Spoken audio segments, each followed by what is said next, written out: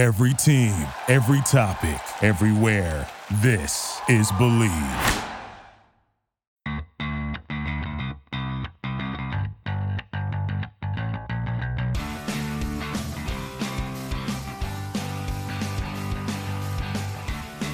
Welcome everyone to another episode of Revolution Recap. The Revs dropped a frustrating 3-2 loss north of the border. Some poor defending, some iffy referee decisions with a downfall for the Revs. On the bright side, Carles Gil did add a brace, but it was not enough to get a point against Toronto. The Revs with their second loss in the 2019 season. I'm Greg Johnstone. As always, Sean Donahue is joining me. Sean, happy St. Patrick's Day. How are you? I'm doing well, but I would have been doing better if that game had gone a little bit differently. Kind of a typical Revolution performance in which they give you some hope and then pull it all the way at the end there.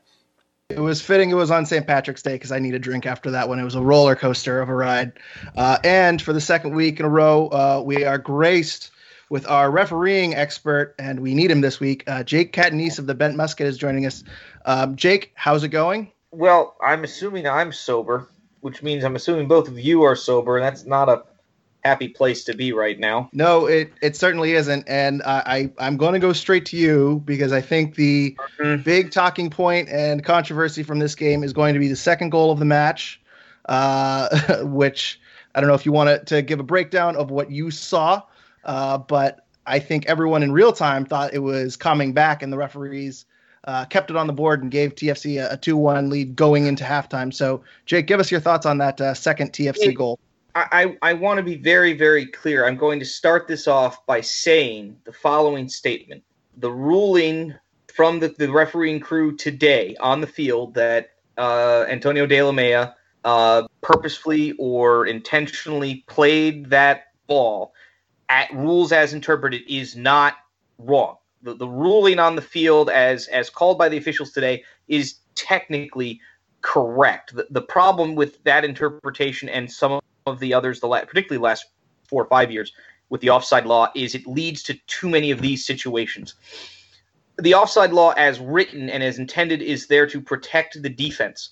Antonio De La Mea does not know there's a gentleman 6 yards behind him offsides. What he's trying to do is defend the entry ball. And by doing so, he stuck out his leg. As far as I'm concerned, that is not deliberately playing a ball. That is attempting a block. That is not you have possession of the ball and are deliberately trying to pass it to a teammate, and the defender in an offside position steals that ball and walks into a goal. That's what that interpretation for deliberately playing the ball is supposed to mean. That's the rule as intended. The rule as written leads us to this situation. And there's pretty much the general consensus online is exactly what we just have. We have a rule as written that is a disaster and is called on the field as written, while the intention is not so much. Yeah, and I was watching the ESPN Plus TFC broadcast, and they were outraged that it was going to stand. Yeah. I mean, they were beside themselves. And normally when the team, I mean, those broadcasters, they aren't exactly unbiased. So the fact that they were more or less outraged that goal stood was kind of surprising, but it makes you wonder too if we're going to see a strategy in the future where coaches are going to have players keep their forwards in an offsides position and hope that players go for the ball or just clearly nick the ball, slightly touch the ball. If that's what's going to be called, I feel like this ruling might be exploited. I mean, maybe that's just me. I'm not a great soccer mind at all, but Sean, what are your thoughts on that second goal? Yeah, the one thing I'll say here is, and it brings me back to that goal that the Revolution scored last year where Bunsbury was standing, 10 feet off sides and put it away. And, on that play at the time, I thought it was crazy. And then the more I looked at it, on this play, Espinoza really was the one that kicked it to Bunbury. I think, Fagundez was probably going to do that, but Fagundez actually wasn't the one that kicked it there. So I got comfortable with the justification behind that goal standing and that not being outside. But on this one, the ball was going to Chapman. De La Mea deflected it. He was trying to block it and kick it away, but he didn't change it from going to Chapman. It still went to the same person. It was going to be offsides. The intent was to pass to a guy who was offsides. So, he didn't change the intent of the play. And to me, I completely understand what Jake's saying, that that's the letter of the law. But the result just feels wrong to me. So is the letter of the law, though, if Delamea plays it whatsoever, he doesn't have to necessarily be playing it backwards? Yeah, that's basically what the difference here is that the play that Sean is referring to is, I believe, the 1-0 game against Sporting Kansas City, where Espinoza slide tackles the ball, and it's either Fagundes playing the ball and Espinoza blocks it and it comes to Bunbury, or it just the ball. It's a very, very bang bang kind of sort of play for contact. And I forget who the referee was in that game, but they basically said, okay, look, we're not ruling anything right now. We're going to go upstairs because I need to figure out who played that ball, and if it doesn't matter if it is Espinoza who played it, then Teal Bunbury's position technically doesn't matter. And the problem that I also had with Eckel was that I think that in general that Diego was eventually trying to pass the ball somewhere. Now, whether it was whether it was Diego Fagundes against Kansas City who played the ball first and Espinoza blocked it, to me, the same interpretation should still apply. Teal Bunbury's still in an offside position, unless you're making, to me, a deliberate play with your team in possession. That should really be the modifier that's added here. Your team has to have the ball, and you have to make a deliberate play. So that way that if you make one of these deflection things, it's still, hey, the ball has ricocheted, and you're in an offside position. You're still gaining an advantage. That's the original intent of the law, and really the way the law has been written and interpreted and used for probably the last couple of decades. Every change we've made to the offside law the last 20 or 30 years has been geared toward aiding the offense, when the rule is there to protect the defense. And so now we're getting into the territory of, okay, we're going to let play continue until the player touches the ball. We're going to let play continue even if there's a guy in an offside position, not affecting the play. That's another one that still we're figuring out. Now we have these situations where a guy in an offside position is getting a ball that didn't come from a teammate, but it's still in an offside position, and we're having these types of problems. And instead of figuring out and making the changes for what I think the offside law rule is intended, you still should not be getting the ball in an offside position under pretty much any circumstances except deliberate stupidity from the defense. And we're seeing these types of goals happen, and it's becoming more and more common. And it's not a problem with the players or not playing to the whistle or anything like that. It's a problem with the rule. The rule is the problem here, not the people who are officiating it, not the people who are looking at video replay and reviewing it. It's the actual rule as written and being taught to the referees at the international level. And until that gets fixed and these situations are corrected in clinics and high level and everything else, we're going to continue to see this happen. Yeah. Another game, another controversial rule. That's I don't know. It's very MLS at this point. It seems like we have one or two of these a year where I don't know. It seems pretty clear cut, and I'm not sure. Another thing too that's worth noting is that the linesman had their offside flag up. Yes, he did. And you could kind of see that. I don't think Mancienne stopped playing, but you could kind of see De La Mea expecting a whistle because it seemed like a very obvious offsides play. Yeah. And so there's always one or two of these a year. And it always seems to backfire on the Revs, and it certainly did tonight. So unfortunate, but there's a lot of other things that happened in this game that we can complain about. We don't want to spend too much time on this one play because we have a lot of them to complain about. So let's get into our kind of key takeaways from this match. Sean, what is your key takeaway? What kind of stood out to you in this match tonight? My key takeaway was that Teal Bunbury can be the most dangerous player on the field. I think we saw him, playing more of that right wing role at the beginning of the last week's game, and wasn't particularly effective. But he looked really good in this game up top as in kind of a two-striker formation. Fagundes didn't get involved enough, but Bunbury kind of in that free role as a right striker. Every time he got the ball, he looked dangerous. He created that penalty kick. He had other chances. He created that shot that just went just high.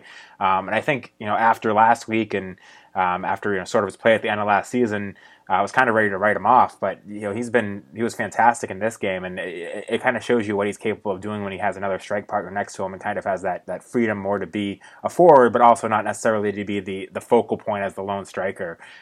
So he was one guy that really impressed me in this game. If I'm going to look at something positive, And on the flip side, as we're going to talk about more, I think the exact same problems with the defense that we keep talking about, rear their ugly heads in this one. But I'll save that for later. Yeah, I felt Teal had a really, really strong game, and we've kind of been giving him a lot of crap these past few weeks. But he obviously had a really, really nice touch in that. I don't know when they scored. I think it was the 4th or 5th minute of the game, and then he drew the penalty, which I felt could have been a red card.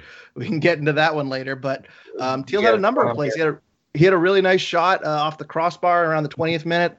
He kind of faded towards the end of the game, but he clearly fits Friedel's high press system, and they clearly like the things that he can do defensively. And he kind of showed off what he can do offensively too. So really, really strong, encouraging performance from Teal.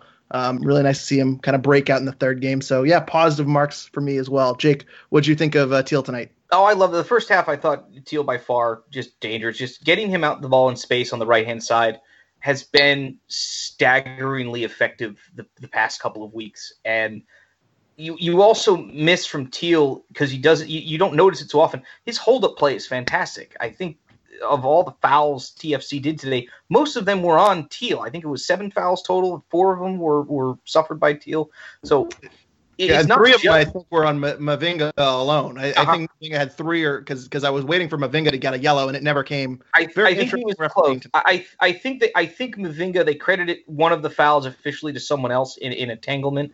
But yeah, I mean, just all day down that side, getting around Mavinga with some really fancy maneuvering, particularly the one for the penalty. And that's just something where you want to be able to get Teal in more positions like that. And unfortunately, sometimes he's just so isolated for other various reasons that you want to force feed him the ball. But a lot of times, even back to goal, he can still be effective, but you still have to get the ball up there. And that's been a problem for New England, even the first 2 games with Agudelo up top. Just a matter of getting the ball up top to the striker to let them maneuver and create from that spot. And most of the time, the way that New England is set up, it's difficult to get them the ball in the final third and have that position be effective. Yeah, no, absolutely agree. Moving on. So Jake, what was your key takeaway from tonight? My key outside of the refereeing. Outside the refereeing, my key takeaway is I don't understand the 3 holding midfield line. I'm very confused as to why we needed all 3 of Caicedo, Zahibo, and Caldwell in a lineup, because it seemed very, very odd. It seemed like Caicedo spent most of his time at left back. I saw Gil spending a lot of time at right back. There was no transition. Again, Gil getting the ball almost at his box, and he doesn't have any options. You've got 3 holding midfielders in front of you, in theory, and none of them are available for a pass. And so I'm waiting to see this transition New England offense. And the only transition work I see is just dumping it long to Teal, which, while effective, is very, very route one. And I didn't see a lot of the breakout play today. Some of that is, you have to credit Toronto for pinning the Revs in, but also New England unable, again, to break out and use long diagonals or quick passing to move up the field quickly and get out on the run. It seemed like every time New England got out into space, there's either no support or there's no one able to run forward. And that became a constant problem for me pretty much after about the 15th minute. New England goes up 1-0 and then just always pinned back. And it needs to be better in that aspect to not only relieve pressure on the defense, but also to create chances in the final third. Well, and the one play, the one time kind of one of those long balls have worked through 3 games. Teal Bunbury needed, the touch of God to get around the defender. It seems like they are relying a lot on this long ball strategy. They're kind of putting Teal on the right. It looked like Diego tonight was kind of on the left, and then Gil was somewhere in the center if he wasn't playing defense. And they just kick it down the flanks and hope Teal or Diego, mostly Teal, could outrun their defenders. And most of the time they can't. So there was one point where, I don't know if you remember this, Brad Knighton collected a ball, he punted it downfield, and there was just no one down there. Yeah. So they're really relying heavily on long balls, and I don't think this team is fast enough to do that. They aren't getting support up the field long enough, and they're very fluid and all over the field, like you said. I'm not entirely sure what they're going for, and I don't know if it's going to click at a certain point, but there's really not a whole lot of structure to this team right now. And maybe, we're talking about the three holding midfielders. Maybe they wanted to go with more of a defensive lineup tonight. They're on the road against Toronto. I know they did it a couple times last year. I think someone mentioned pregame that they did this last year going to Philadelphia, and they lost 1-0. So I think it might have been a situational game where they put three holding midfielders in, hoping that might add a little bit more defensively, but it obviously did not. So I'm not sure if we'll see this again. And then the other thing, too, that Sean actually pointed out on Twitter was that there's no real defensive subs available in the game. Every sub on the bench outside of Annie Baba and Andrew Farrell was an offensive player. And could Andrew Farrell actually have played in this game? Like, I based on what we've heard of how little he's been training. I mean, Jeff Lemieux said that he was cleared by his doctors, and it sounds like he's still doing his fitness throughout. So maybe they added him, they kept him available just in case. But I mean, they clearly were testing out that right side of the defense and Brandon Bye all night, and they never went to Andrew Farrell. So I'd imagine they did not want to play him. So and I think that's another reason why we didn't see any subs late in the game. I don't think Brad Friedel wanted to make two offensive subs, but he didn't have anyone to take over in the midfield defensively. So they kind of pegged themselves behind the eight ball a little bit strategically late in the game. Sean, what are your thoughts about the three holding midfielders and the Revs tactics so far? Yeah, I mean, I didn't get it when they started with that lineup for sure. What I did see today was, Caicedo was very much covering for Edgar Castillo. Something we've talked about is Edgar Castillo pushes forward, and I think Brad Friedel tells him to do that, and Brandon Bye does it too. And Castillo, a lot of times today, was back there, except on a couple of key times he wasn't, but was back there a lot to cover for Castillo, and even from that position had a couple of nice long balls forward, including that Teal Bunbury shot that either hit the crossbar or went just high. But I don't get why you would play Zahibo, Caicedo, and Caldwell together. Doesn't make sense to me unless you're really just trying to play for a draw and hold on. It worked better in this game than I thought it did. Than I thought it would. I thought they did a decent job of quieting Michael Bradley for a good chunk of the game. And again, a couple times when it really mattered, they didn't. But I don't think long term that's a good winning strategy for the Revolution to play those three guys. And I do think it isolates guys too much, and it's crazy even when you have that many guys that Heel was having to come back as far as he was to get the ball. Well, Caldwell, Caicedo, and Zahibo were all out there. There were times when Caldwell was far more forward than Heel was, and I don't really understand what the thought process or the thinking is there. I think if the Revolution are that concerned with their fullbacks pushing forward so much, then maybe they'd be better off if Brandon Bye stayed at home more and they pinched in when Castillo went forward, because I don't think Brandon Bye offers that much offensively anyways. So yeah, I don't really understand the tactics. It worked better than I thought it would, but I don't think there's a long-term plan to do that a lot, or at least I don't think that's going to be successful if the plan is to play that a lot more going forward. Yeah, and on the third goal, Carlos Gil was the outside of the center backs. He was the furthest one back to defend, which says a lot about this kind of mess, I would call it. So I get overlapping, but what is Brandon Bye actually offering enough going forward to justify having to keep a guy like Carlos Heel back in that situation? Well, and you wonder too, when Andrew Farrell goes back in the lineup, are we going to see that same overlap? I would guess no, but I'm not sure. I think with the rotation you have is okay. You've got the three midfielders, which is fine. Castillo going forward, it kind of sort of creates at least something that resembles a left winger. It just seemed like a very odd formation from a variety of reasons. You're handcuffing yourselves with subs late in the game.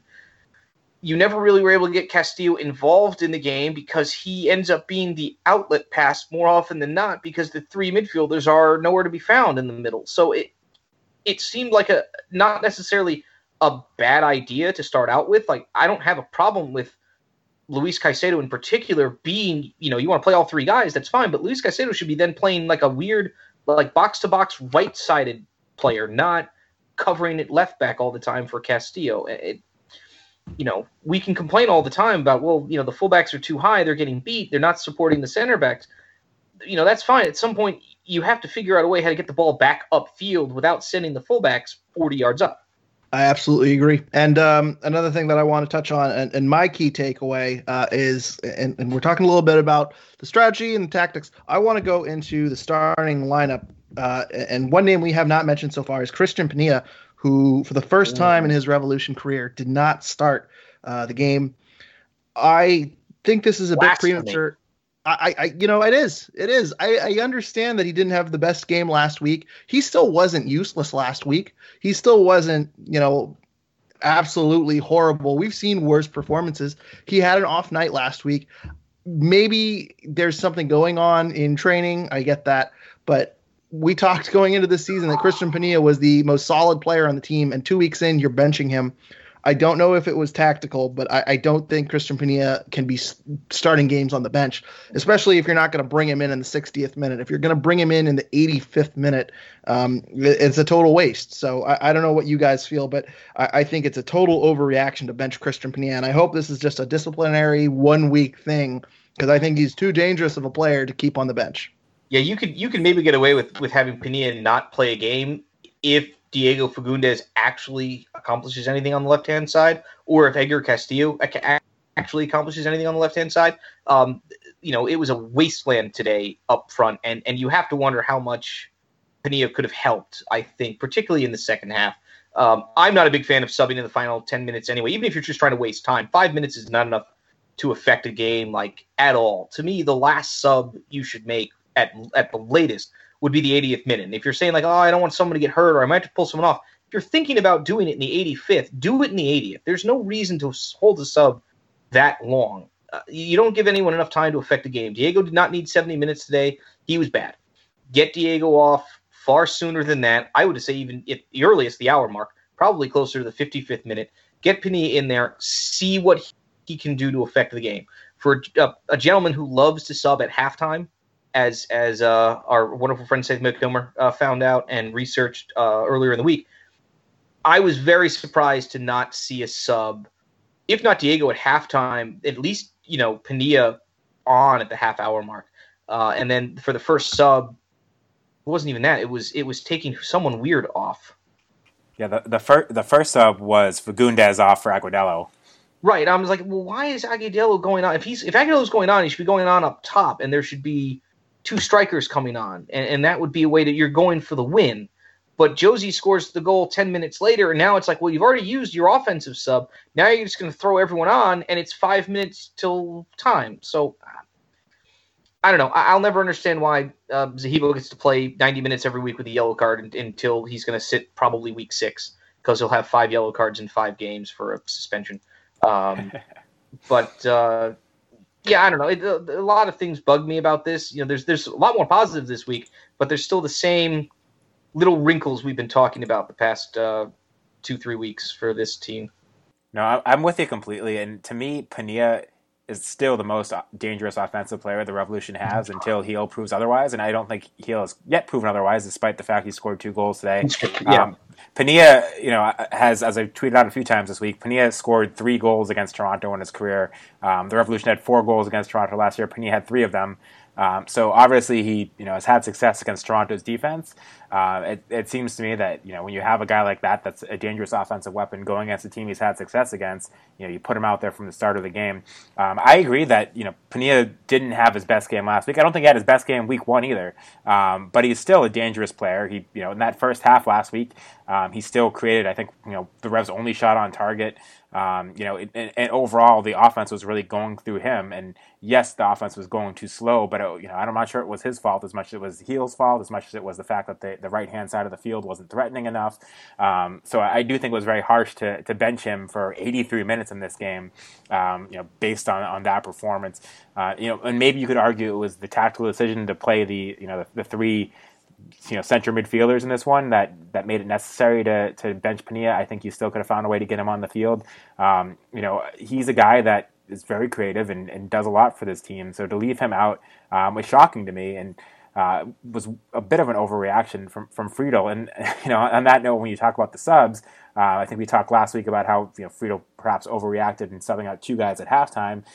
In this game, I would agree. I think he waited too long to react until the Revolution fell behind to bring on a guy like Pania that as we know, can offer so much to this team's offense. I also agree that I don't think Agudalo's done much this season. I thought he actually was okay this game as a sub, but overall, I would certainly think you'd want to bring Pania on over Agudalo, especially at that time of the game when the game was still tied at 2-2, and Pania is not necessarily an out-and-out striker, but a guy that can create stuff on his own. It just would have made more sense to me to have brought him on at that point.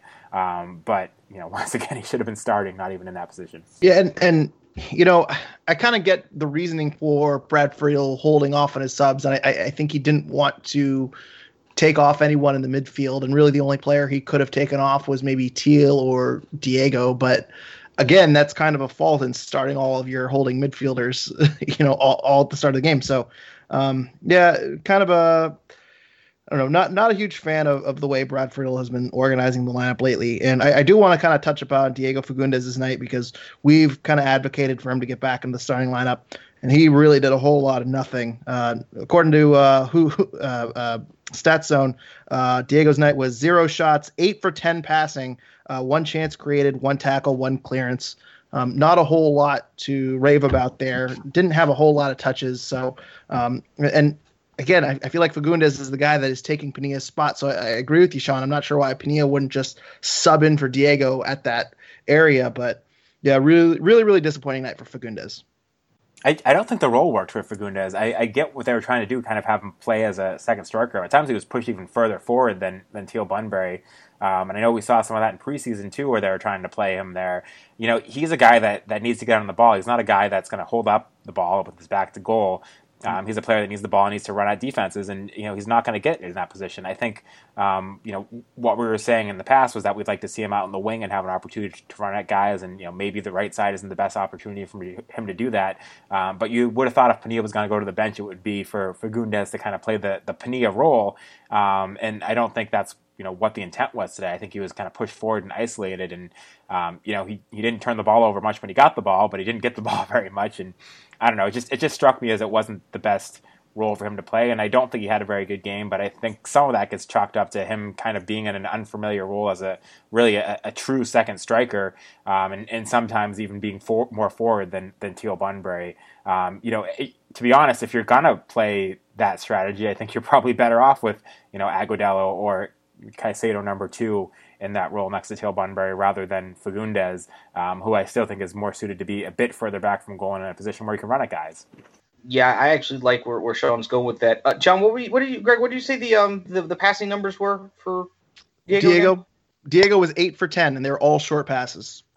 I think they're all short passes, and I think he's got 2 of them from the kickoff spot. So those were 2 of his completed passes. We're going backwards to one of the defenders off the kickoff restarts. At least according to the chalkboard that I'm looking at right here. So I don't know. This is not the first time we've seen and said someone's isolated. Teal seems isolated up top. Juan seems isolated up top. Today, everything that went down the left-hand side just seemed isolated, whether it was Teal, whether it was Diego, whether it was Gil cutting across on the dribble. There just didn't seem to be any connection that New England could build up. And again, I don't know if this is a breakdown in the formation, having the different midfielders out there. It just seemed awkward from start to finish, some of the roles people were playing. And I think Diego is the grand microcosm, because we know what he's capable of doing, and we've seen him in good positions. And today he was just ineffective. And it wasn't that he didn't have chances on the ball, it's that they literally couldn't get him the ball. And that's a bigger problem, and not the first time or last time this year we're going to say that. Yep. The only other person I really want to touch upon today was Zahibo, and we kind of touched on this earlier because he was the last holding midfielder standing after the last-minute subs to get all the offensive players on. I didn't think he was particularly good today.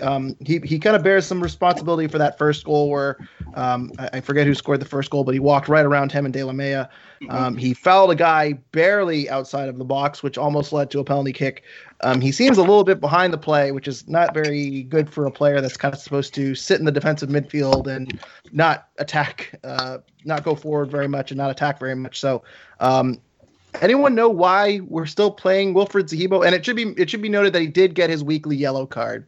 So that is a streak that is still intact, the Zahibo yellow card. But any idea what exactly is keeping Zahibo in the starting lineup? How much money he's getting paid? Moving on. No. I thought his passing, on Bunbury was great. The one thing he offers for this team is a target on set pieces. But overall, no. I think with Caicedo fully fit, I do think we're going to see him play less, and I don't think he had a good game defensively. But if you're going to blame somebody for a couple of the goals, I think De La Mea, had a rough night too. Yeah, the biggest thing for me is New England needs someone from that holding midfield spot to do very, very well passing going forward. And we've seen week in, week out, Zahibo is not that player. He wasn't again today. He offers a decent amount defensively. He covers a lot, but at the same time, there are just a lot of times where it's Ayo Aquino who walks in the 14th minute and scores that goal, and you're just looking at it going, it's like there's 4 different people who should be stepping up to him, and the only one who does completely olays it, and that's De La Mea. So, again, I look at so many of these goals and just go, this is a team breakdown, but so many of the constants are always there. There's no pressure in the holding midfielder. No one from the defense steps up or communicates where everyone should be. They all sort of just stare at it and wait and watch bad things happen. I don't necessarily think that, Luis Caicedo and Scotty Caldwell as a two-man holding group are going to necessarily improve anything significantly. But I also think that, at some point New England does need a destroyer off the bench, and Zahibo can certainly fill that role, and I don't have a problem with him getting a yellow card every 30 minutes. He does that anyway. But then, he sort of loses a little bit of that bite because now he's got to play nice and worry about that second yellow. So I don't know. I think it was nice to see all 3 of them on the field, but now we're realizing that all 3 of them on the field mechanically in the system doesn't work. So Revolution need to find a balance between their attack and the possession-based things that they want to do, and we're still seeing, regardless of the combinations, the tactics are not working. Yeah, and it should be noted, I don't mean to let the defense off the hook. I know we talked last week about how they were holding up pretty well, and we kind of were impressed that they were able to hold Columbus to a single goal until the very, very end. It seemed to completely backfire this week. Obviously, De La Mea did not have the best game. Toronto seemed to really, really attack that left flank. They really seemed to go at Brandon Bye, which we kind of talked about a couple weeks ago, how we were kind of surprised that they weren't. I think Dallas, I kind of mentioned that they were kind of exploiting the left side where Castillo was, and they weren't really going at Brandon Bye. Justin Morrow seemed to really take advantage of Brandon Bye and get some dangerous crosses in from that right side in this game. So overall, I think clearly the defense's poorest performance of the season by far, and kind of more of the same which we saw last year. So certainly the back 4 do not get a passing grade either from me today. So I don't know if you guys have any thoughts on the defense. Go ahead. Yeah, I just want to say, as bad as the defense was, as a U.S. national team fan, I was very excited to see Akinola completely tear through them over and over again in this game. That is one dangerous-looking 19-year-old who has not officially committed to playing for the U.S., but hopefully will, because the performance from him, which I think was his first MLS start, was pretty incredible. And to see that level of confidence, running at a defense, albeit, the Revolution defense is known for not being the best at stopping guys like that.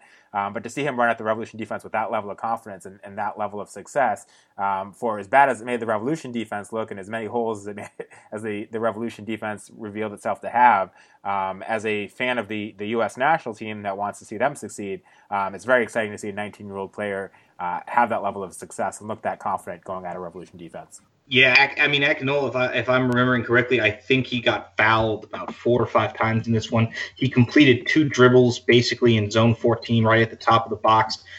He scored 1. He might have actually set up 1. But I'm getting my assists confused because of the deflection that technically was De La Mea's assist. No, I completely agree. That was a very wonderful performance from a young player. And Toronto, see, again, they deserve credit here because New England doesn't adjust to making the same mistakes. They just watch and see, and the same mistake will happen over and over again. And today, Toronto had to push that because of the game state, because of the scoreline. Whereas last week, Columbus just sat back and just waited for New England to do something. And New England never did anything. So they just said, all right, well, in the 96th minute with 2 seconds left, we'll score the second goal to ice it. Here, Toronto kept pushing. And eventually you see, here's our breakdown. Here's no one tracking Jozy freaking Altidore at the back post 10 minutes from time. Let me rephrase that statement. Jozy bleeping Altidore uncovered back post. He was either going to score or he was going to blow out his hamstring. How do you lose track of that? God. Said I wasn't going to get angry. But to be fair though, I mean, there it was an odd man rush. I mean, Brandon Bye wasn't back there. It was a really great ball over the top, and Mancienne, it was either near post or far post, and I think that's kind of pick your poison. It's a twofold problem, and I was mentioning this on Twitter. You end up with, again, not for the first time, if you watch some of these highlights, Carlos Gil ends up at right back on a couple of these goals. That's a problem. That's your attacking midfielder who's now at the right back spot. In case you want to know how bad the Revolution tactics and everything is right now, Carlos Gil ends up defending the ball in space, which is not a great place for him to be. De La Mea decides, I don't know why, to go and help him, never looks around, ends up marking no one. That leaves Mancienne with 2 guys in the box. He has to pretty much at this point go near post, as much as I don't love that, as opposed to turning around, realizing where Jozy freaking Altidore is, and yelling to De La Mea to cover the guy behind him, and everyone just takes the back shoulder. Yep. No, that's the reps. Just to kind of give you Incola's stats, and I don't know if I'm saying his name correctly, but 2 shots, obviously the goal to make it 1-1 in the first half. He was 19 for 22 on passing, and he drew 4 fouls. So, yeah, pretty good for a 19-year-old. So, and then before we get to Twitter questions, too, I just want to say how awesome was that block shot by Scott Caldwell? Kind of in vain now, but nice. He might have a 42 speed rating on FIFA, but oh, he does not.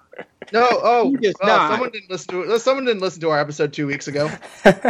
No, to be fair, I have an Xbox One. I have FIFA 19. I have not yet dove into, and I'm not a big stat guy like that, but that is criminally low. I might be able to have 42 speed rating. That's what I said. What I said. If you give me like 3 months, I can probably get to that number. It's probably a little lower right now. Not to rehash the entire conversation, but Sahibo had a speed rating of 60, I think, or 65. It was in the 60s. Yeah.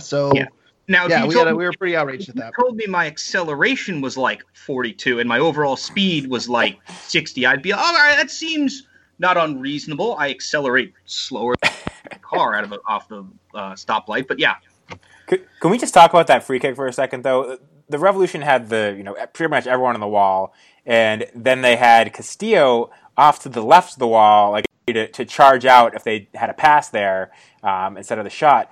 But there were 2 wide open Toronto players over to the left. Yeah. This whole free kick, I'm thinking he's going to pass it to one of those guys, right? Because they're wide open. They're wide open, yeah. They were tiptoeing menacingly over to the goal. They couldn't have made it more obvious. But couldn't you have? I realized that it was great to have Castillo in a position to just charge out at somebody, but couldn't your wall have, someone in your wall have been designated to charge out, and you put Castillo over there or somebody else over there? It didn't seem to make a whole lot of sense to me. And also, not everyone was back in the box. The Revolution still had somebody pushed forward. It seems nuts that you have that play when you have 2 attacking players wide open on the left side of the box. And, thank God for Scotty Caldwell jumping in there to block that shot. But that was a very predictable play by Toronto. There were, in theory, 0 New England Revolution keeper saves in this one, only 3 shots on goal. Naturally, there were 3 goals. I demand that Scotty Caldwell get an adjustment in MLS Fantasy and be credited with a save. Who do I petition for that? Probably Opta. Probably the same guy you got a petition for FIFA ratings. So. Damn it. They're all in the same office. Let's head over to Twitter questions. Obviously, there's a lot of reactions to this one. Not a great game. First, we'll go to Randy. This is kind of a depressing one. We're going to start on a bit of a downer. We constantly looked reactionary, never really dictated the flow of the game. One of the goals we gave up was fluky, but the other 2 were bad defending. Of the goals we got, one was a penalty. The other was basically an own goal, which is obviously the deflection. Where's the hope for us this season? If you look at the 3 expected goal maps for New England this year, and this is just a ballpark number, if you take away the 2 penalties that New England has attempted, remember they've only converted 1 of them. If you take those penalties away, New England is right now averaging per game about 1/2 of an expected goal. And that's it. And now if you were to tell me, okay, one game that's kind of sort of, an accident. It's a bad day. You're playing a good team. Not the end of the world. 2 games? Problem. 3 games? Okay, I'm seeing a trend here. Now, if we get the same offensive output against Cincinnati next week, who I might want to point out pasted Portland 3-0 today, now we're going to start going and saying, okay, it's not a player problem. It's not a formation problem. It's a tactics problem. 4 games is a habit, and New England right now has a habit of not being able to create chances, though I'd like to think that the Teal Bunbury chance would have been a pretty decent one had he not been fouled by Mavinga going into the box. But the hope is that at times last year you could see New England was putting up numbers, or even a couple of years ago, it's like New England's just not scoring. New England's doing everything right except finishing. Right now, they're doing nothing to get to the problem of we can't finish. They're actually at we even can't even get near the 18 to create chances to miss. So right now, as far as hope, they have to hope that they come out and do at least something to beat Cincinnati next week, because 1 point in March is not going to be a good start to this year. A depressing answer to a depressing question. Sean. I think the hope is that another DP is allegedly coming in May or July. But no, the hope is that you've seen Carles Gil score 3 goals in 3 games, even if there was some luck involved. The other hope to me is that we still haven't seen Fagundes, Pania, and Gil start a game together, and I do think those are still your 3 most creative attacking guys that are capable of, all 3 of them are capable of creating a shot on their own. So at some point, I'd like to see Brad Friedel find a way to get all 3 of those guys out in the field in positions that work for them, and we still haven't seen that. Of course, we still haven't seen Caicedo for more than 7 minutes. So if he can, be a finisher and have those 3 guys out there, and then add Teal Bunbury to the mix, there's still a reason to have some hope for the offense, even though, as Jake points out, they really haven't created much. And that is certainly a worrying sign. And it is certainly a worrying sign that the defense has been as bad as it has.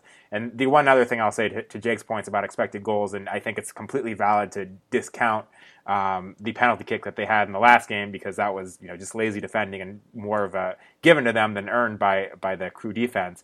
In this game, I will say Bunbury did a lot to earn that penalty kick, and it was well deserved. And it was a bad tackle, but that was already going to be a good chance, if that tackle hadn't been committed. So at least on this penalty kick, I'll give them some credit for creating a chance. But regardless of any of that, as Jake points out, they have not been creating enough chances. And to me, the only hope is that if you get those 3 guys in the field at the same time and find a way to put them on the same page, that maybe that changes. But Brad Friedel hasn't been willing to do that yet. Yeah, and I'll kind of just follow up with you there. We haven't seen our healthy starting 11 out there. We haven't seen our second DP yet. If we can weather the storm and get to the middle of the year, still in a playoff position, a winning streak puts us in the playoffs. So it's still only 3 games. And I think we're missing a really, really huge part of the team right now, and that is the GOAT, Matt Turner, has not played a single minute of Revolution Soccer. I think once he gets back in the lineup, it's going to be blank sheets every game, and you just need 1 goal from Gil. That's it. # free Matt Turner. I mean, it's 3 points every game. That's all you need. Brilliant. I don't even play. Just play those 2 guys. I don't know why you're not coaching. Score 1 goal a game and just put Matt Turner in goal. He'll stop everything. So I figured it out. I will request, did anyone ask the question or complain, because I know I saw Twitter stuff on it, did anyone complain or have questions about the lack of a yellow on Mavinga from that penalty? No one has asked specifically about that, but I tweeted out something that was the more egregious call, because that is, I don't know how it's not even a red. How is that not a red? It's not a red because it's not a denial of a goal scoring opportunity, and in my opinion, referee hat now back on, I don't think that challenge exceeded something that was like reckless or endangering the safety of an opponent. It was a bad tackle. It was from behind, and it was like a hook tackle. It's not like he went through the player. He just dumped his leg in front of Teal at very, very bad attempt to get the ball. In my opinion, it should have been a yellow. It should have been a yellow because it was careless. I don't think it bordered over excessive force or anything that was bad. But there was a lot of cover in the box. Really, all you're doing is denying Teal a shot. You're not denying him a clear goal or clear pass attempt or anything like that. He's still at best one-on-one with the keeper in a very keeper-friendly tight angle with help in the middle of the box. So I don't think it's a true goal-scoring opportunity. It is just a really, really dumb decision in the box, but not an egregiously stupid one. He didn't get close to the ball. No, every replay I saw looked worse than the last one. A couple times I saw the replay and just went, I think he actually wanted to try and hook tackle from the other side and changed his mind halfway through, because he does a little stutter step and then throws himself forward. I'm just like, there's no way that this ends well for you, Mr. Mavinga. Why are you even attempting this? Because I'm looking at, like, the play is covered. You've got two guys coming back. You've got a very friendly angle on goal. Let it go. There's no reason to make that attempt, in my opinion. I don't think Teal does anything except maybe at best he probably goes near post and forces a corner kick. And I think is the best case scenario for the Revs in that case. The second best option, and probably would have occurred, would have probably been a pass back into the middle, and then you got to see if it's Diego or Gil, whoever, cutting into the middle and finishing. So I don't know. I don't think it was a horrendously bad call, but I also don't think it was a play that the Revolution are like, oh my God, they're going to score here. It was really, really nice, but a nice move from Teal. But it's not something where I look at that and go, no, that's red. Revolution should be playing about 80 minutes here with a man up. I'm just like, no, that should be a yellow card to PK and we move on. And I'm waiting for the yellow card. I'm still waiting for the yellow card. We'll probably have to mention that again at some point this week. I thought I missed it. I honestly did not realize he didn't get a yellow card because I just figured I looked away when it was given. And I know it was when Mavinga made his a second or third foul, which looked a little ugly. I was like, oh, he's playing on a yellow. Yeah. And I was like, oh, he's not playing on a yellow. How is that? There were times where I'm looking, I'm like, people keep thinking Mavinga has like 4 fouls. I'm like, I'm looking at the box score. It says he's only got 2. I know there was one that was kind of sort of played at advantage, so maybe that one didn't count. But no, yeah, I mean, that foul's worthy of a yellow card. 10 minutes might be a little bit early. Maybe that's one of the reasons why Uncle thinks, I don't really want to get involved in that right now. But, in a vacuum, that I think should be a pretty standard yellow card. What was a yellow card and what wasn't a yellow card was very interesting in this game. So yes. We did get a question about Shannon about the breakdown of the offside rule, which we did cover. So we'll kind of move on to another aspect of that goal.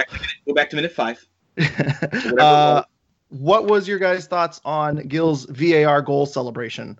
And I just want to point out that someone put on Twitter that if you make the VAR motion, that is a yellow. Gil was already on a yellow, so yep. That is my thoughts. Let me keep my referee hat on for 30 seconds, and I'll move over to Sean, who I think is chuckling in the background. Referee hat says that should be a second yellow card. Referee hat off. Dark side me loved that. I want more of that. If we remember nothing from the tenure of Carlos Gil, however long it is, if it's just this year, however it works, we will remember the VAR celebration in Toronto for all time. Thank you, Carlos Gil. If that is your greatest contribution to any Revs fandom, and I hope it is more than that, I'm pretty okay if it tops off right there, because that was absolutely zero chill, and I loved it. I mean, I'm just glad that now I have another GIF to use other than the Will Ferrell one of doing the VAR. So now we can add that to the list. But, I do think it was very risky to do on a yellow card already. I know as soon as it happened, I had sent a message to Jake with the recent UEFA ruling about how that should be an automatic yellow card. Let me rephrase. That is something that was in effect last year. That came in at the beginning of the year for MLS. That might be a new European rule for the 2018-2019 season.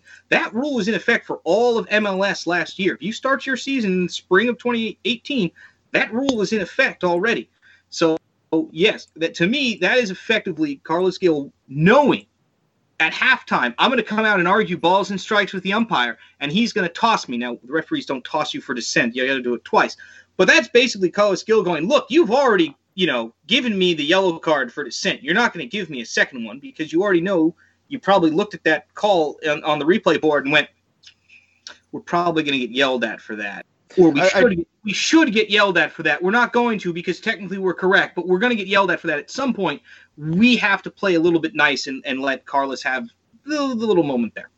Yeah, now that I know that the Revolution didn't get any points from this game, I kind of wish he got a second yellow because Brad Friedel would have absolutely lost his mind. I don't know. I was watching the TFC broadcast. Were you guys picking up the Brad Friedel hot mic throughout that game? I was not listening to the game all that much, but every now and again I was watching tweets. I wasn't picking it up on my ear because I didn't have the game up like that high in the audio. But a lot of the people I know from the TFC side were like, wow, the Brad Friedel hot mic is awesome. It was hilarious. There was one foul. It was after someone got clobbered and they didn't call it. And then the TFC went down the field. It was about in the 40th minute. It was before the second goal. And I think it was De La Mea fouls someone kind of up to the right of the box, like not in a dangerous position. And right. Brad Friedel runs over. I can't say exactly what he said because we don't have an explicit tag. But he says, this guy's getting clobbered down here, and you're calling that soft bleep right there. And it was clear as day on the broadcast. And the announcers are just saying like, well, that's Brad Friedel. He's not very happy. If for anyone who goes back, whether you have ESPN Plus or whatever it is, you go back and you listen to the TFC broadcast, you will hear. I actually thought it was a very, very solid broadcast for a lot of different reasons.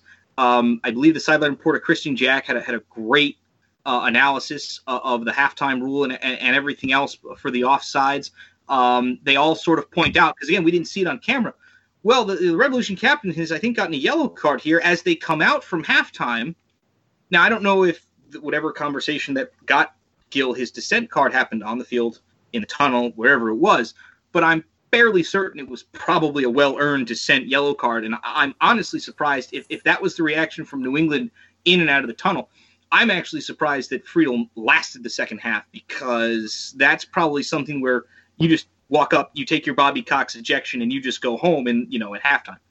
I think it happened on the field after halftime, right? It looked like three or four players from the Revs. It probably did. And whether or not that's Gil just taking the card as the captain or whatever it is, like it's fine. I don't have a problem with that aspect of it, nor do I have any problem with the VAR celebration either. But again, dark side me. That's actually my question for you, though, because I do kind of have a problem with that. And Mancien's the captain, not Heel. So if somebody should be doing it, it should be Mancien. But with Heel, I feel like, you had a really controversial call right before halftime. You're right to be pissed off. You have 15 minutes at halftime to come out, calm down, get ready for the second half, figure out how you're going to turn things around, and then to have four guys go out and surround the referee after halftime and start arguing with him again after they've had those 15 minutes to figure it out, and then get a stupid yellow card, and then, as we talked about, could have gotten that second yellow card for the VAR celebration. To me, that's, Friedel needs to calm these guys down at halftime and figure that out and get him to move on. But Heel, even after he got that yellow card, kept arguing. Eventually, he moved away to avoid getting tossed. But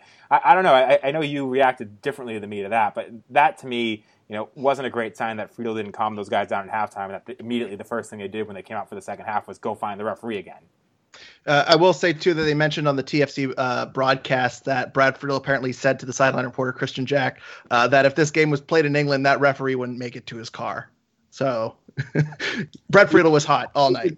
It would not be an incorrect quote. There would be a lot of suspensions if that actually didn't happen. But I would not be surprised, and I haven't seen some of the post-game comments from Brad seem fairly tame from the one or two that I've seen. Do not be surprised if there are mass confrontation warnings and team fines and all that such type things from today's game addressed from the Disco midweek.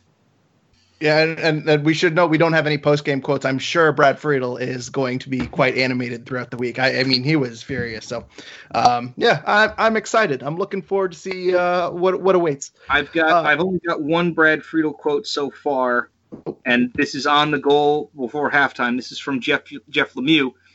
Quote, "I think if you ask anybody in the game, do you think that was offside? They would all say yes. And we don't agree with the rule." End quote. And then so that's the in-game quote. So Brad Friedel still talking. So why is the rule the way it is? And that's a very, very fair question. I don't know what the follow-up is to that, but there it is. Yep. And Greg Vanney also said as much. He said on the broadcast that he said, I think that's the rule and we'll take it, but I don't like that. I don't think there's anything the defender can do. So, that's I think that's going to be the consensus when the dust settles. So, We do have a question from @DenDun29. Is this the Revs' best formation? Sean, what are your thoughts? Yeah, I think we touched on it earlier, and I don't think so. I think in games when you're on the road and you're looking to come away with a draw, I don't necessarily mind it. I think there's a few kinks that the Revolution will need to work out on how this formation works if they're going to play it more often. Who's going to sit back when Castillo goes forward? Is it going to be Caicedo every time? And who's going to fill in for Bai? And should both of them going forward at the same time? All those things. And should Heel be back as far as he was in this game? But with that said, I don't mind this formation on the road in certain situations. Tactical decisions depending on who you're facing. But I wouldn't want to see the Revolution play this formation at home in games where they should be getting 3 points. This is, to me, as a formation you play if you're trying to control a very strong offense or a very good midfield and grind out a result. This game obviously was more open than you would expect with this formation, but going forward, that would be my expectation for what you would do with this. But at home, I don't want to see this formation. Yeah, if it was a true 4-3-3, and again, tactics are whatever you write on the lineup card, the formation can change. I think I would rather have seen this more play as like a 4-5-1, where you have the actual 3 holding midfielders, and you sort of figure out a way to have them in a triangle and rotate them around so that you have fluid movement in the midfield, as opposed to what ended up happening, which was your back line still has no support, and in theory you've got 3 holding midfielders and 2 wingers, and your back line and your balance is still all out of whack. So I like the idea. I like the idea of maybe closing with a formation like this, either bringing on Teal Bunbury to help close down a flank defensively, or just putting someone else up top who's fresher and faster and let Teal just, hey, I got 20 minutes left in me. Let me just, do box to box and more defensive stuff. Little things like that. I think the concept is not terrible, but the execution leaves a lot to be desired, as we've said with the Rev standard formation, whether it's 4-2-3-1 or whatever else they've been using the past really like 8 months, going back to the midway of last year. Yep, absolutely agree. We have another couple of questions, which I also think we've already touched on, so we can kind of skip over them. But Mike Kennedy asked us where was the breakdown on the Altidore goal, which we talked about earlier. Kind of not enough people back late in the game in a tie game. So that there's that. And actually, Shane asked us, why are they still playing Zahibo, which I asked before I even saw this question. We do have a couple of questions, comments rather, from MJ. Center back play was brutal. Offside, onside is secondary to De La Mea's ill-advised slide that put him completely out of position and chasing on that offside scoring play, which actually is a good point. I did notice that De La Mea kind of made a weird, awkward slide to get the ball, and he kind of lost possession right to Toronto. He kind of just kicked it effortlessly into midfield, which led to that. So that is actually a fairly good point. Yeah. He also says, I understand he's taken multiple knocks, but Mancienne has been decidedly uneven, especially concerning given position on defense, combined with the high salary, need more production from him. Any other thoughts on the center back pairing today, guys? They didn't seem to provide much value. Yeah, and in the first half in particular, I thought De La Mea was poor. His passing wasn't great. I agree on that offside play. His initial slide was poor. I think he had more time than that, and he slid in and both gave the ball away and put himself out of position. And of course, on that second goal where he just stood. I mean, the first goal I should say, where he just stood there and got ran by Akinola. That was pretty poor as well. So overall, and even on the third goal, you could make a case that maybe you should have closed a little bit better on that cross. So I think there's a lot of blame to go to De La Mea. I didn't think Mancienne necessarily had the best game either. For all the plaudits they got in maybe the first 2 games, this wasn't, Mancienne didn't play in the first game, but in the last game anyways, I didn't think this was the best performance from the 2 of them, and kind of showed some of the weaknesses that we saw last year. But again, they were hung out to dry a lot by the fullbacks being so far forward on some of those goals as well. So it's they were put in a difficult spot, but they perhaps didn't do as well as you would have hoped they would. Yep, and one last question. Again, we've kind of talked about Carlos Gil and the way he's been playing, but Mike Kennedy asked us our thoughts on Gil playing behind Fagundes and Bunbury. Did you guys have any other additional thoughts on that? See, I thought that Carlos Gil in the first 2 games was pushing too far forward And then in this game, I thought he was often too far backwards. So I don't know what to make of it, but I think there's some sort of happy medium you have to find where I don't think Heel should be dropping back into the right back spot to be playing defense or picking up the ball. But I also am not sure that he was in the best position in the first two games either when he was almost playing as a second striker. I think overall, in general, it's better for him to kind of be playing more as a true number 10 and behind that striker and not pushing up as much as he did in the first two games. But I didn't think what he did in this game was really the answer either. And again, yes, he scored on that penalty kick. He had another half decent shot that was saved, and he had the other deflected shot that went in for a goal. But I still think they haven't used him in his best role and found that kind of sweet spot behind the striker where he's not playing as a striker, but he's also not dropping back as much as he did in this game. Yeah, I mean, like that's sort of I think if you are looking for a positive, is that I don't think we are playing Gil very effectively, and he's got 3 goals. Yes, one of them is a penalty, but it's like he probably has 3 goals, and my guess would be he probably has the bulk of the Revs' good chances on goal. Like the lousy expected goal totals that New England has, probably most of that was either created from Gil or shot at the net by Gil. And then Teal Bunbury's probably in second, and I don't think anyone else honestly should be in third because that should be the end of the list. But no, Gil, I think that is a scary thought that Carlos Gil is this effective already in the final third with his shooting, and we still aren't even getting him in great positions most of the time. So that is something where if the Revolution do find that balance, and I think that'll come from the rest of the midfield and figuring out a cohesive way to make that a combination. I don't know what combination it is yet, but there's so many options back there. You're bound to find either one of them that works or sub or switch your way into one that works. And then you're going to really start to see some combination of Gil and Diego driving forward on some of those counterattacks and really creating good chances for New England again.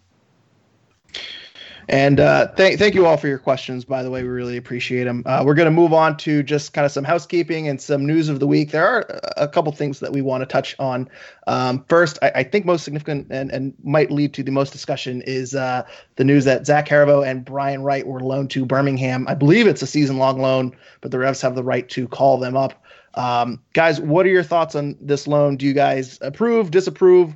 Obviously, I guess the downside is that they're not training with the first team, and obviously we won't see much of them this season. But Sean, I'll start with you. Approve or disapprove of this loan? So I have no problem with it. The one thing that I will say is, Brian Wright is turning 24 soon. There were opportunities, I think, in the last game when the Revolution didn't have, or past 2 games where the Revolution didn't have a striker on the bench. Caicedo wasn't ready. They started Agudelo and Teal Bunbury. And, at almost 24 years old, you should be pretty close to a finished product as a soccer player. Yes, there's still marginal room for improvement. And again, he turns 24 at the end of this month, so he is pretty close. So in Brian Wright's case, it's, I'm wondering why they picked up his option and brought him back for this year when they were signing Caicedo, and if he was really going to be in a position where he's going to be loaned out for the entire season, because you bring him back next season and he turns 25 in March. Are you really expecting a season in USL for a guy at that age to make that much of a difference? And to a lesser extent, you can make the same case with Zachary Haribo, who's 23, and I think I'm not sure when he turns 24, but he turns 24 at some point this year too, I believe. And he's another guy where I'm not 100% sure. Well, actually, he just turned 23 in February, so I'll give him a little more of a break. But he's another guy where I'm not so sure that at this point, he needs playing time for sure at this point. But if he's another guy that's going to be on loan all season, maybe he's not going to make it on this team long term. So I don't have a problem with them getting loaned to Birmingham. Hopefully they both get minutes there, and maybe somebody turns it around and proves they belong on this team. But I think both of them are guys that very good chance play in Birmingham all season and are cut in the off season. So, great for them to get minutes, but I'm not sure that, 2 guys that are 23 and one that's about to be 24 are necessarily the best candidates to go to Birmingham all season. Maybe a guy like Jones, who's not going to play, would benefit more from that and would have more potential upside than guys that are, getting to the point in their career where they should be a little bit closer to finished products. Yeah, for me, these particular loans are just 2 years too late, probably for both players. I don't have a problem with the fact that they're in Birmingham. In fact, I actually think that that's a bonus, and probably the reason why it happened at all was probably because you have the previous coaching staff and general manager and academy staff and several players that are going, yeah, we can absolutely use Haribo here. That'll be awesome. Daigo Kobayashi and Zach Haribo in a midfield combination. Yes, please. I have no problem with that. Yes, it's at a USL level. Yes, it's at an Open Cup level, perhaps if you're focusing on maybe on what the Revs lineup would be. But that's where a lot of these guys need to get their game minutes. And Zach Haribo barely has any at the MLS level. Brian Wright barely has any at the MLS level. So really, they should be getting easily 1,000, 1,500 minutes a year in USL play. If they're not really going to be making the bench or being available to New England, they should absolutely be getting game minutes somewhere else. Would I prefer it to be in a place like Hartford? Selfishly, yes. Would I prefer it to be in a place like Providence? Also, probably selfishly, with Revs or 2 or Marksman 2, whatever you want to call it. Yeah, sure, I would love that. But New England does not have that kind of a setup. So you have to go with, really right now, the best option is the guys that you had on the coaching staff 2 years ago, who still probably loved and rate those guys because they drafted them and signed them out of the academy and out of the college ranks. So I think it's a good move. I think it's probably too late, as Sean mentioned, for Wright, probably Haribo as well. But Haribo, I don't know what position Haribo is, and this is like his 3rd or 4th year as a pro. And it's not the first time I've asked that question. I still don't even really know what Diego Fagundez's position is, and he's got 50 goals, 50 assists, whatever the numbers are for his career. So this isn't like a Rev-specific issue, and yet at the same time, it is. And I think Jones at some point should probably go somewhere and try and get minutes. If Renix is not getting consistent minutes off the bench, I'm not talking about 8-minute cameos, Mr. Friedel. I'm talking about like 20, 30-minute clips off the bench 3 to 4 times a month. Then Renix should probably go out on loan. Nicholas Firmino should be a player who, at this point, I don't think he's going to sniff an MLS game and maybe only sniff U.S. Open Cup minutes off the bench. He should be someone who should absolutely be out somewhere trying to get minutes instead of whatever this. Well, we want him to just build up a year in practice or the weight room, whatever it is. I'm like, no, play game minutes. I don't care where they are. I don't care what level they are. If you're on the MLS roster and you're in that bottom 5 or 6 guys who are really going to be the true third guys on all the depth board positions, go find minutes somewhere else. Play as much soccer as you can. Doesn't have to be in New England right away. We've seen successes from other places that USL success translates into the MLS after a couple of years. Go play. Yeah, and I'm going to kind of piggyback off of what you guys are saying. I think the age says a lot about what they expect this move to be. If they were to loan out Firmino and Tayon Buchanan, for example, ages 17 and 19, and get them 1 season under their USL, to me, that is development. I think they look at the ages of Haribo and Wright, and they realize they're blocked from getting into the 18, let alone the starting lineup, and they need to figure out what exactly these players are, and they don't have a whole lot of time to figure out what they are. So, it's great that they found a home for him in Birmingham. I'm sure they'll keep a close eye on him. I'm curious to see what they do for the Open Cup, and I'm curious to see what they do for the friendly against Chelsea, because there are some situations where I think they could call them back and then loan them back to Birmingham in case they need reinforcements. But to me, this strikes me as they want to either – Haribo and Wright are either playing for their roster spot and they need to do it in Birmingham, or they're trying to pump up some trade value because their roster spots for 2020 is quite shaky. I will also say that I'm curious to see if this is a short-term thing with Birmingham, or if Jay Heaps and Tommy Sohn have an interest in doing maybe a partnership, maybe something long-term. Maybe they want to keep their connection with the Revolution where they can benefit from getting players. To me, as you said, Jake, Haribo and Wright are guys that Jay Heaps brought into the team. He knows exactly what he's getting with these players. He seems to, when he's forming his initial roster, he seems to be bringing in guys that he knows and trusts, like Femi and Diego, or Diego. Sorry, not Diego. Diego. and he's also got Trevin Spangenberg. And also, Sean, what's the name of the other keeper that was on the Revs for 20 minutes? Mr. Joe Nasco. A month and a half of the offseason he was on the team. But was it there? I don't remember it being that long, but I don't remember being that long either, but it was.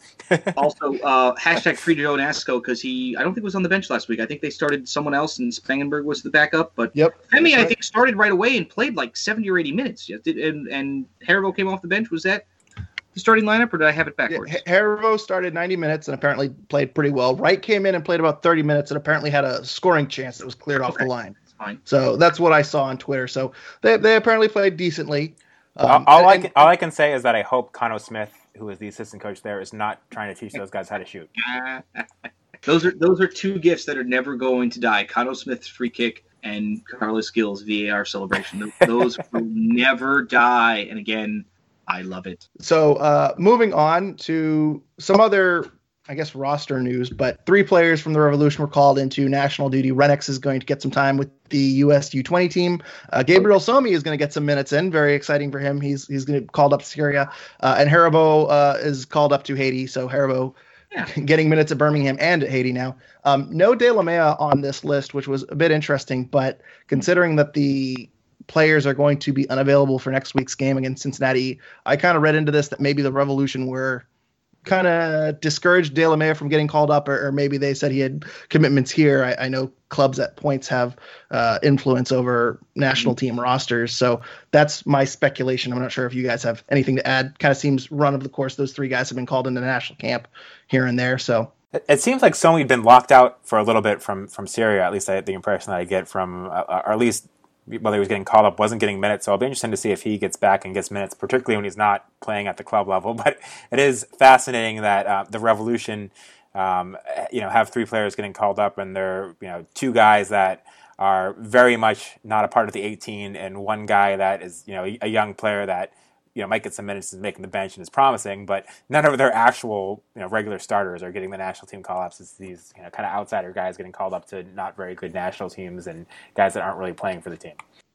And I also say too that there was a time where I thought that if they went and they had a very strong game, that might influence minutes here. But I remember Christian Nemeth would have some really strong performances internationally, and then he'd come back. Yeah. And he'd come off the bench. So, I mean, I don't think there's a whole lot to say. If Gabriel Somi goes out and has a hat trick from left back, I don't think he's going to make the 18 or anything like that. So, but kind of worth noting that those 3 guys will not be available next week. And then I don't know if you guys want to touch on it at all. Revs made the New York Times this week. Pretty cool that they were in national news. I don't think there was really anything new that Revs fans were not expecting to see from it, other than that DP is now going to make it in May or July, which isn't exactly imminent. Not totally sure what the holdup is there. I guess it's contractual issues. But that was my only real takeaway from the New York Times article. Do you guys have any other thoughts?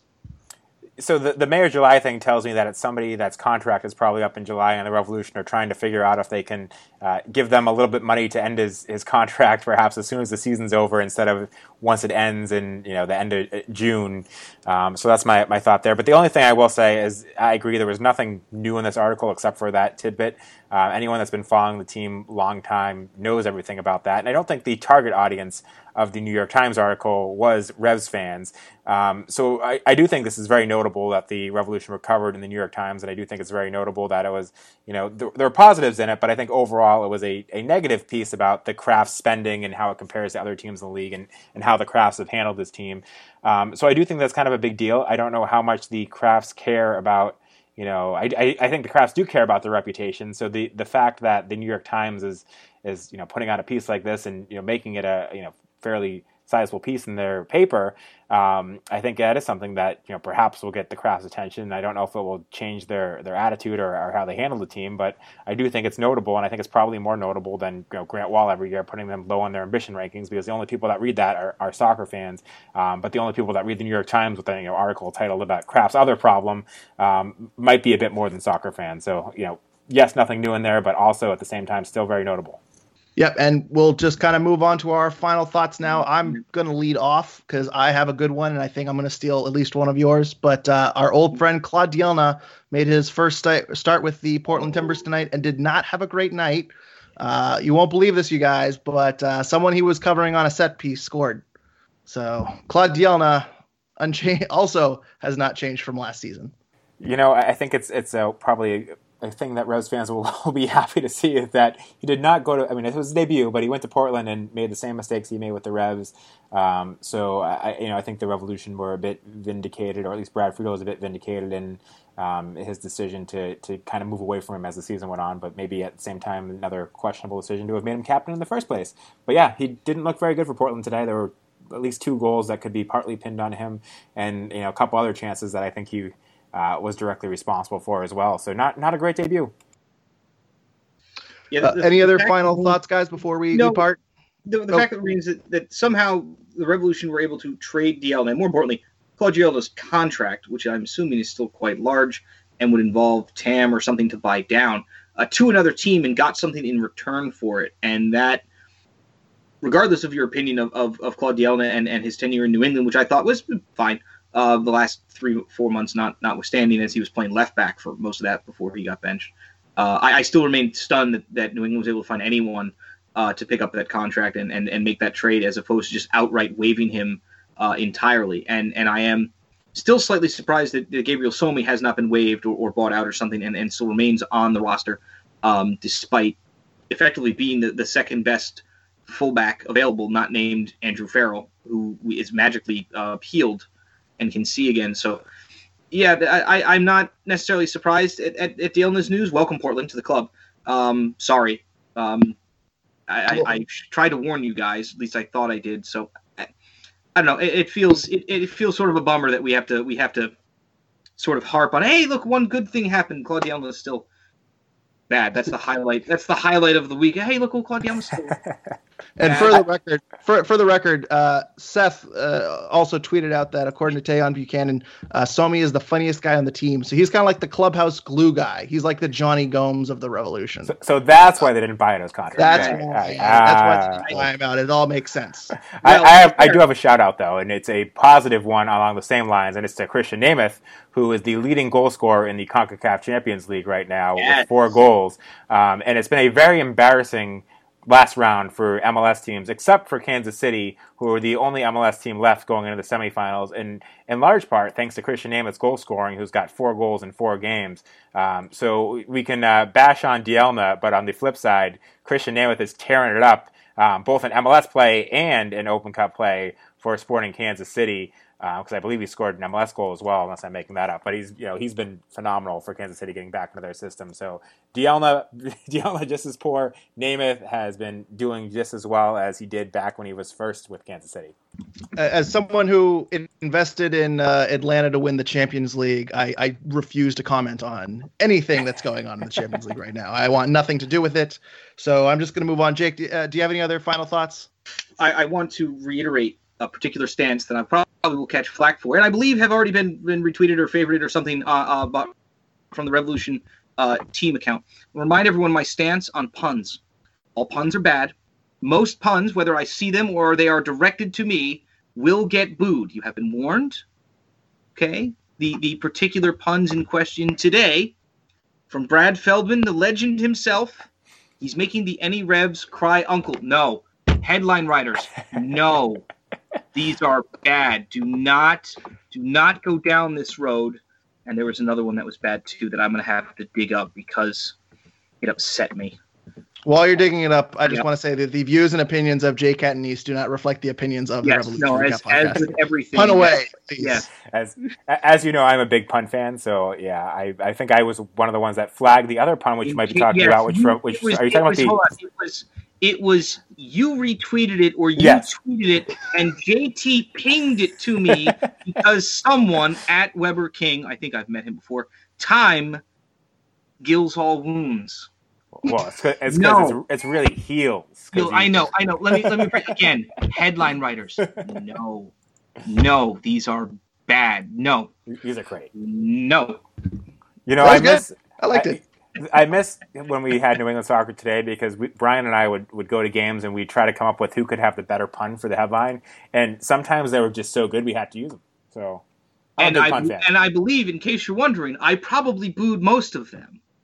I'm sure you did. I'm sure. It became a problem a couple of years ago because a lot of them had to be, this was in the time when the Dark Age was about to start again, and some of them probably were clever. But again, my stance is they're all bad. There are just some that I have to respect the level of either commitment or creativity, and that is very, very rare. It has views and opinions of Jake Hednies do not reflect views and opinions of Revolutionary Podcast. Jake, where can people follow you on Twitter and send you puns? You can attempt to send me puns. They will be booed to @JCatniece43. You can find probably at least one article of third yellow card and VAR related shenanigans at least this week on the Bent Musket, depending on the overtime work schedule this week. But I am off tomorrow, so hopefully if I don't get a phone call in the next hour, we can tackle a little bit of that tomorrow. But the Bent Musket might be a very interesting spot to debate or learn things about the rule book and why I continue to hate it. It'll be a busy week for you, I got to say. You chose a great week to come on. There's a lot of refereeing to talk about. And I want to remind everyone, the IFAB changed the handball rule again. We might have to talk about that, too. And make sure you also follow the Bent Musket on Twitter, @TheBentMusket. Sean, where can people follow you on Twitter? You can follow me at Sean L. Donahue, and make sure you follow our Facebook page, or like our Facebook page, rather, Revolution Recap on Facebook. And if people start commenting there too, we'll take those questions as well. I was going to say, I meant to post status because we have had more people liking our Facebook page, and I did mean to send it out, but this is kind of a last minute podcast, and we want to get this up before the week, so we're neglecting Facebook for one more. Yeah, sorry. We're kind of cramming this in after a post game, which is not how we normally want to do this. We want to do this when Jake is not working on Mondays or Tuesdays, which we can do for the next 2 weeks, and then my work schedule screws me again. So we also said we were going to keep this to under an hour after we tortured everyone with an hour and 50-minute podcast last week, and we're about 20 minutes late. So sorry, everyone. We'll never have an hour 50-minute podcast. Carl has been giving us crap all week about it, so it is from now on nothing more.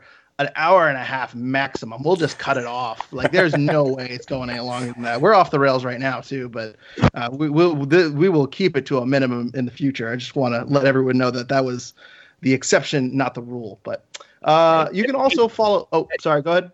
Ted Uncle was off the rails about 2.5 hours ago, so we're still doing better. I'm sorry. I said I wasn't. Jake. You can follow us on Twitter @Revolution Recap, and as Sean said, you can like our Revolution Recap page on Facebook. Also, please leave us a review on iTunes or wherever you're listening. The Revs will return home next week, and for the first time ever in Revolution history, we can finally say we're on to Cincinnati. We'll be back with the new episodes next week. I've been waiting 3 weeks to say that. Jake's never coming on the show again. We'll actually, before I end this, I want to say that I think this is the first podcast ever where we have an Eagles fan in New England and a Patriots fan in Philadelphia. Yes. Same podcast where we're building bridges. I also will point out someone, his name's Greg Johnstone, just said that I lived in New England. Count it. Mark the time. Timestamp of the podcast. It's official. Fairfield County, Connecticut is a part of New England. Good night, everyone. We'll be back with a new episode next week in reaction to the first ever match against FC Cincinnati. But until then, thank you, everyone, for listening, and go Rebs.